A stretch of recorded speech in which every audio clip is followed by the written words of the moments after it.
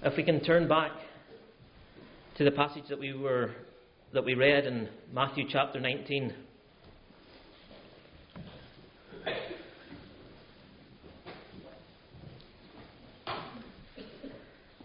Matthew 19, and we're going to look at the majority of the passage, but especially the words in verse 25, which says, "When the disciples heard this, they were greatly astonished, saying, 'Who then can be saved?'" I want to look at this passage under three headings. The first one being the children, the second one being the young man, and the third one being, "Who then can be saved?"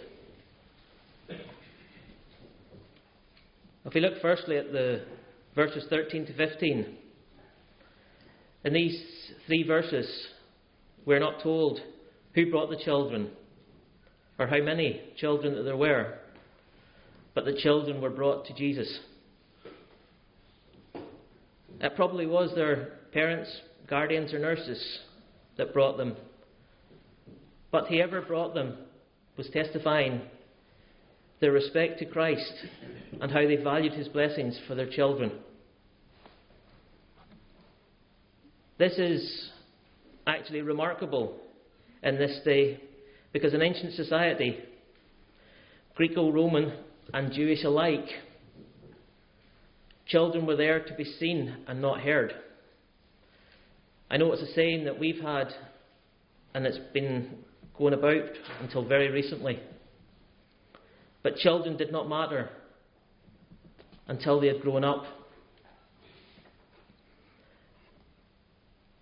In Matthew 18 and verse 3 and 4, Jesus says, "Truly I say to you, unless you turn and become like children, you will never enter the kingdom of heaven. Whoever humbles himself like this child is the greatest in the kingdom of heaven." This shows that children do matter and have much to teach us, and that their attitudes to trust, simplicity, inability to put forward their own achievements and dependence are all characteristics of true disciples. We should then really ask ourselves, and I should ask myself, do we have these characteristics? If we don't, then we should look at changing something in our lives, as we should all trust and be dependent on the Lord and not on ourselves.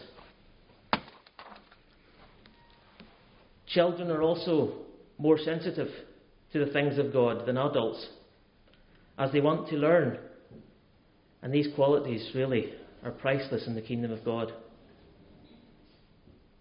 It was therefore actually really good last week to see the three children brought into the visible church.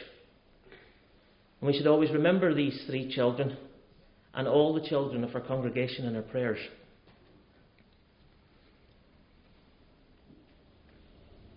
Christ saw the faith of those who brought the little children. It's something that we always miss. But he rebuked the disciples, who actually were only thinking what they were doing was best in their time, when they tried to stop them. But we must be thankful that Christ has more love and tenderness in him than the best of his disciples. Because if he hadn't, then we don't know what it would be like today. And we probably wouldn't even be here, because we wouldn't have the opportunity to be saved. But Jesus let those little children. He let them come, and he laid his hands upon them, and he blessed them. Why? In his own words, he says, "For as such is the kingdom of heaven." Yes, heaven is made up of all ages. So if you know of someone who's willing and wants to seek Christ, we should not hinder them. Even though they are weak, but welcome them in and help them. Verse 16 to 22 then tells us of a rich man. And we can even look further in Luke's Gospel, and it tells us he was also a ruler. He asks a question that was typical of the religious attitude in those days, especially of the Pharisees. But actually, it's the attitude among a lot of churchgoers today and many others. When he says, "Good teacher, what good deeds must I do to have eternal life?" This young man respectfully calls him teacher. I'm not going to try and pronounce the Greek words for it because I'll make a mess of them. But the words that he uses shows his submissiveness and willingness to be taught. And the only other person that we know in the Bible who used this title was Nicodemus when he came by night to Jesus. Not even Christ's own disciples used these words to call him teacher.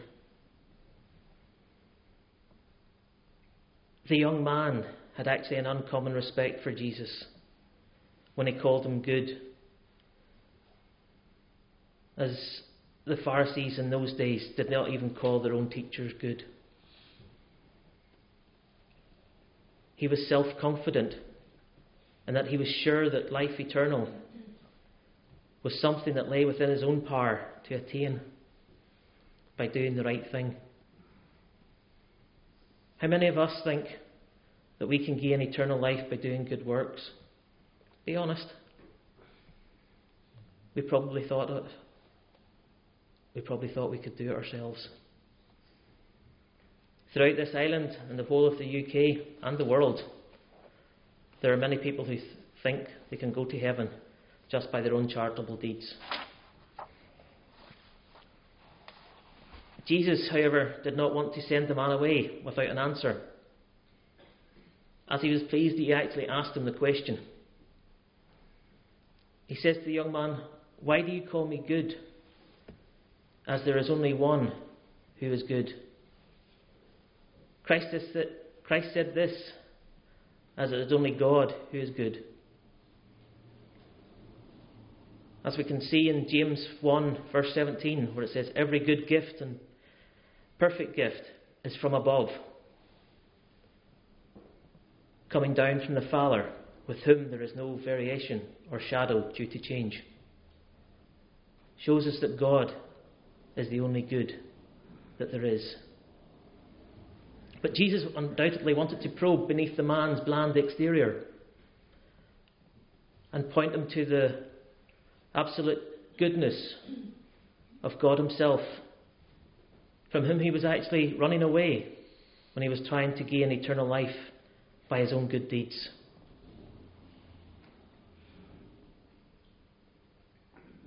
It was unusual that the young man thought like this, because in Judaism it never says, never does, and never has, saw law keeping as the way to life, as they were always looking for the Messiah. The Ten Commandments themselves were laid down for people who had experienced God's rescue and wanted to respond worthily. As it says in the passage we read in the Old Testament, in Exodus 20, verse 2, "I am the Lord your God, who brought you out of the land of Egypt, out of the house of slavery." Jesus, however, takes the young man back to the law and asks him if he has kept the commandments. Paul, in his letter to the Romans, in chapter 13, verses 8 and 10, also uses the commandments by saying, "Owe no one anything except to love each other, for the one who loves another has fulfilled the law. The commandments, you shall not commit adultery, you shall not commit murder, you shall not steal, you shall not covet, and any other commandment are summed up in this word, you shall love your neighbour as yourself." Love does no wrong to a neighbour, therefore love is the fulfilling of the law. But the young man asks, which ones do I need to have eternal life? The young man wasn't seeing what Jesus was getting at. But Jesus could easily have said to him, keep them all. But no, he directed the man's attention to the second half of the Decalogue. As we read in Matthew 19, verses 18 and 19. He said to him, that is the young man, which ones? And Jesus said, you shall not murder, you shall not commit adultery, you shall not steal, you shall not bear false witness, honour your father and mother, and you shall love your neighbour as yourself. Jesus knew that the young man was proud of his social and religious achievements, just as he knows everything about us. But he was determined to allow the law of God to have its convicting effect, where the young man was proud. Have you kept all the commandments? I know I haven't. But I know from reading them, it shows me my weaknesses that I can go to the Lord with for help. Jesus hints at the man's greatest weakness by putting the dialogue out of order and putting honour your father and mother at the end. This shows that the man's relationship with his parents was one of his weak areas. And Jesus also added, love your neighbour as yourself. For as it is written in Leviticus 19, verses 17 and 18, you shall not hate your brother in your heart, but you shall reason frankly with your neighbour, lest you incur sin because of him. You shall not take vengeance or bear a grudge against the sons of your people, but you shall love your neighbour as yourself. I am the Lord. This addition of love your neighbour as yourself was common in the Jewish catechism. But it's particularly apt here, as the young man was weak in his relationship with God. He is also weak in care for his neighbour. This was because he was rich, yet many of the people about him had nothing, and even some were hungry. He had no urge to help any one of them except himself. The young man was selfish through and through. He was in bondage to his possessions. He was actually breaking the first commandment in that he was making his riches into an idol before God. But Jesus didn't even mention this to him. Instead, Jesus cut to the heart of the man's selfishness and told him to sell all his possessions and give to the poor. Money, riches, were getting in the way between the young man and the kingdom of heaven. He had to deal ruthlessly with the stumbling block if he was serious about wanting to enter into eternal life. But this young man preferred his riches to a life following Jesus. And so it says he went away sorrowfully. He failed the test.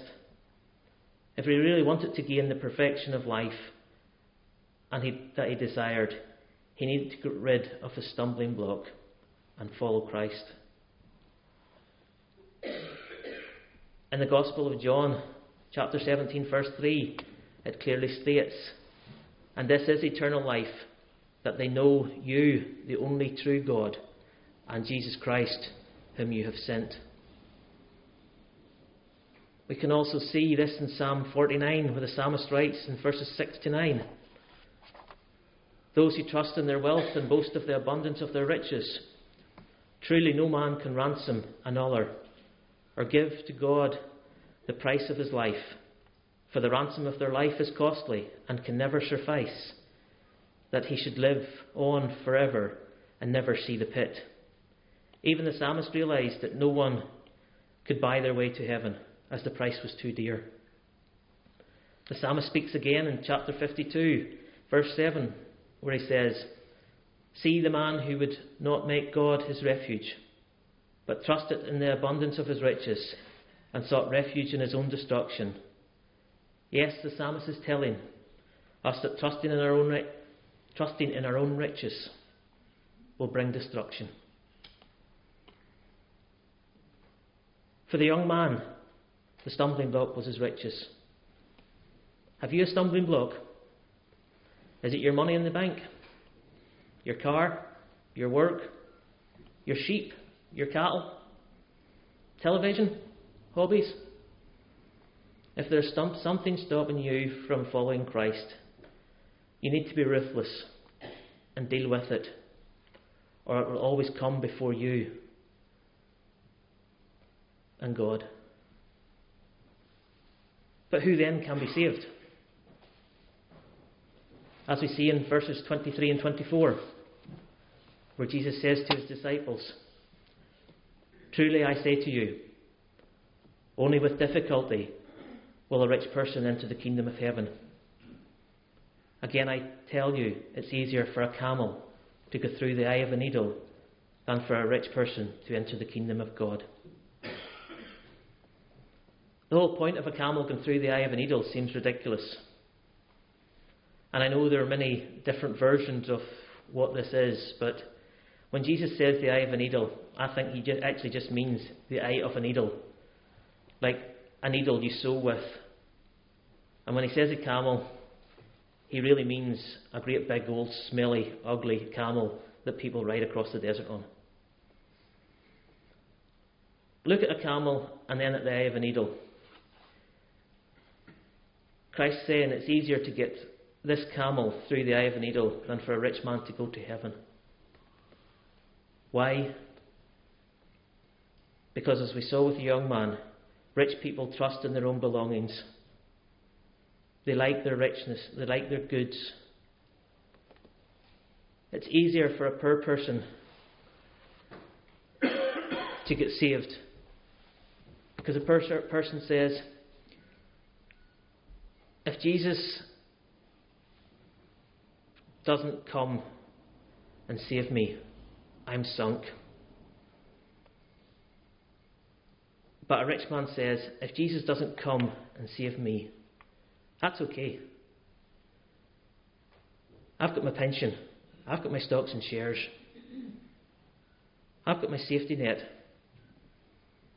If he doesn't come through, it doesn't matter. I can take care of things myself. Just like we mentioned earlier with the psalmist in Psalm 52, the man who trusts in his own riches seeks his own destruction. What are you saying? Frankly, it is impossible for a camel to go through the eye of a needle. And it's impossible for a rich man to enter heaven. It can't be done. Because money tends to make one selfish, materialistic, independent of God, and distract us as we try to retain one's wealth. Wealth leads to an overconfidence in ourselves, and you lose that childlike spirit of trusting dependence on the goodness of God. It just happened in front of the disciples. They saw the young man go away sorrowful. Christians who have great possessions are actually in great peril of relying on themselves more than on God. So beware. Also, as an aside, in Job 42, verse 2, where Job is confessing and repenting, he says, "I know that you can do all things, and that no purpose of yours can be thwarted." Job's here really even realises that after all he has been through, and having all his wealth and family taken away, that by God all things are possible, and his path cannot be changed. But who then can be saved? Well, simply no one. It's impossible for anyone, whether religious, rich or poor, to be saved, as no one can earn or pay his or her own way to the kingdom of heaven. Many have tried, but will have failed. With humanity, it is impossible. But with God, all things are possible. Jesus knows how to bring believers into the kingdom. It cost him everything. He had to come and die on the cross at Calvary and then be raised 3 days later. If there would have been any other way, he would have done it. He would have. Jesus' answer is based on one God and one divine grace. As without grace, nobody can enter the kingdom. As we have heard before, grace stands for God's riches at Christ's expense. But how? Jesus says in John 3:16, "For God so loved the world that he gave his only begotten Son, that whoever believes in him should not perish, but have eternal life." Yes, all you have to do is come to Jesus and ask him to come into your life. You don't need anything, you just have to ask. Just as it says in the chorus, "Jesus, take me as I am. I can come no other way. Take me deeper into you. Make my flesh life melt away. Make me like a precious stone, crystal clear and finely honed. Life of Jesus shining through, giving glory back to you." Also, as I was saying to the children in the children's address, Jesus is the bridge between us and God. As we can see in the famous verse of John 14:6, where Jesus says, "I am the way, the truth, and the life. No one comes to the Father except through me." All you need to do is acknowledge that you're a sinner and that you have a desire to turn from that sin. Then just pray to the Lord, asking him to forgive, believing that Jesus Christ died in your place and rose again, and that you choose to invite him directly into your life, and that you will follow him as he asks you to do. Don't let your stumbling block get in the way. I know some of you want to really know the Lord, but have stumbling blocks that are stopping you coming to Christ. It might even be a member of your family who is stopping you because you're afraid of what they will say. Encouragement comes in many ways. And one is actually in a chorus of a hymn that I found, which says, no, it's not an easy road. No, it's not an easy road. But Jesus walks beside me and brightens the journey and lightens every heavy load. Yes, Jesus walks beside you. Jesus takes your burdens. I know you may be thinking that rich people can't be saved, so there's maybe no hope for you. But they can. They can be saved, but only if they are willing to give up their trust in their riches. And they've got to start trusting in Jesus and him alone. Whenever you stop trusting in money and the things that money can buy and turn your life over to Jesus Christ, then and then only will your heart be satisfied. The one thing you lack, God offers to you now. He offers you forgiveness and a brand new life. The one thing you need is yours for the asking. Consider something that money can't buy. Let Jesus into your life. Friends, in conclusion, what I would ask you to do, if you have the desire to have Jesus in your life, is not to put it off any longer, as that is what Satan wants you to do. But we do not know the time or the hour when we will die and be called to answer for our lives. If you do not have the Lord in your life, I don't know what hell is like, but I would not want to go there. Instead, heaven is far better than even our own imagination can ever think. So before you leave here, or once you get home, ask the Lord into your life. Because as the hymn writer wrote, because He lives, I can face tomorrow. Because He lives, all fear is gone. Because I know He holds the future, and life is worth the living just because He lives. Amen. Let us pray.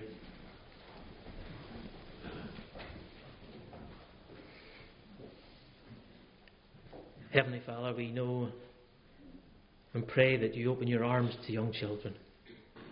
And we thank you for that, Lord. But Lord, we pray that you will open your arms to whoever knocks, whoever opens that door that you are knocking on.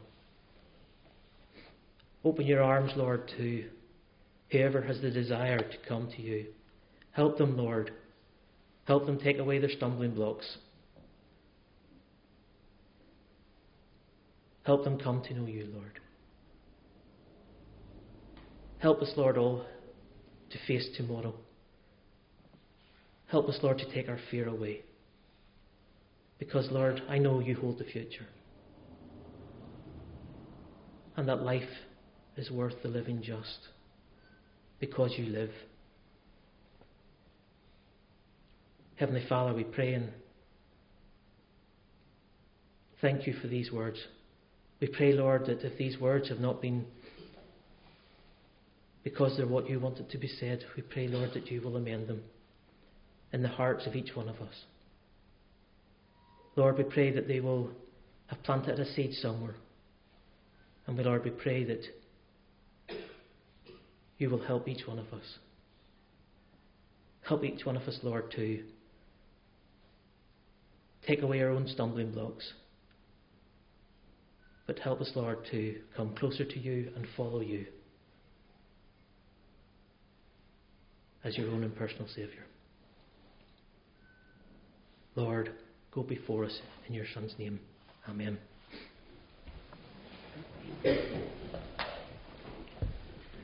We'll close our service singing together in the words of the in Scottish Psalter, Psalm 25. That's on page 331.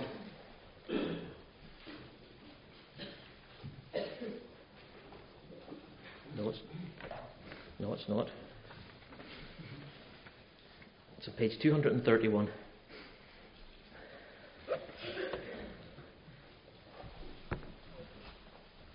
Psalm 25, and from verse 4 down to the words of verse 10.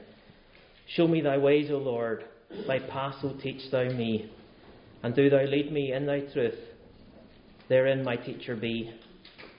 For thou art God that dost to me salvation send, and I upon thee all the day, expecting do attend. Thy tender mercies, Lord, I pray thee to remember, and loving kindnesses, for they have been of old forever. My sins and faults of youth do thou, O Lord, forget. After thy mercy think on me, and for thy goodness great. God good and upright is, the way he'll sinners show. The meek in judgment he will guide, and make his path to know.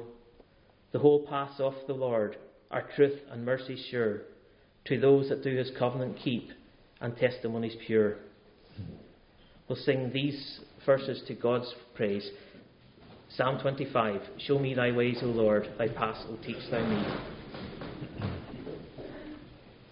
Show me thy ways, O Lord, thy paths, O teach thou me, and do thou lead me in thy truth, therein my teacher be.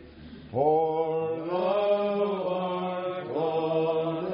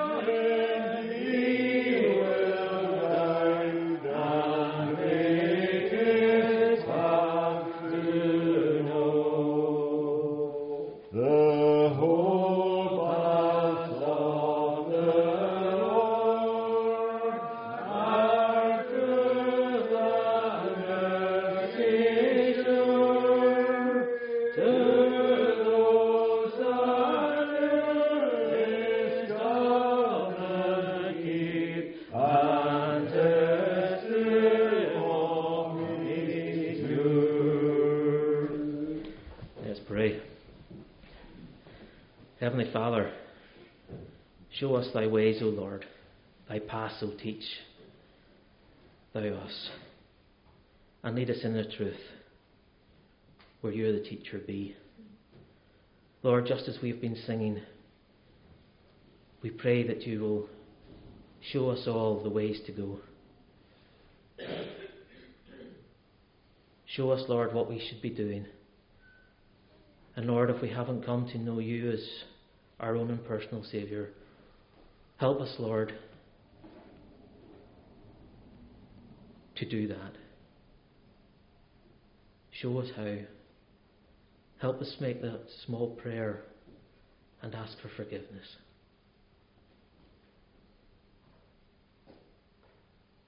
O Lord, be with each one of us today. Help bring us back safely tonight. And now may the grace of the Lord Jesus Christ, the love of God, and the fellowship of the Holy Spirit be with each one of us now and forevermore. Amen.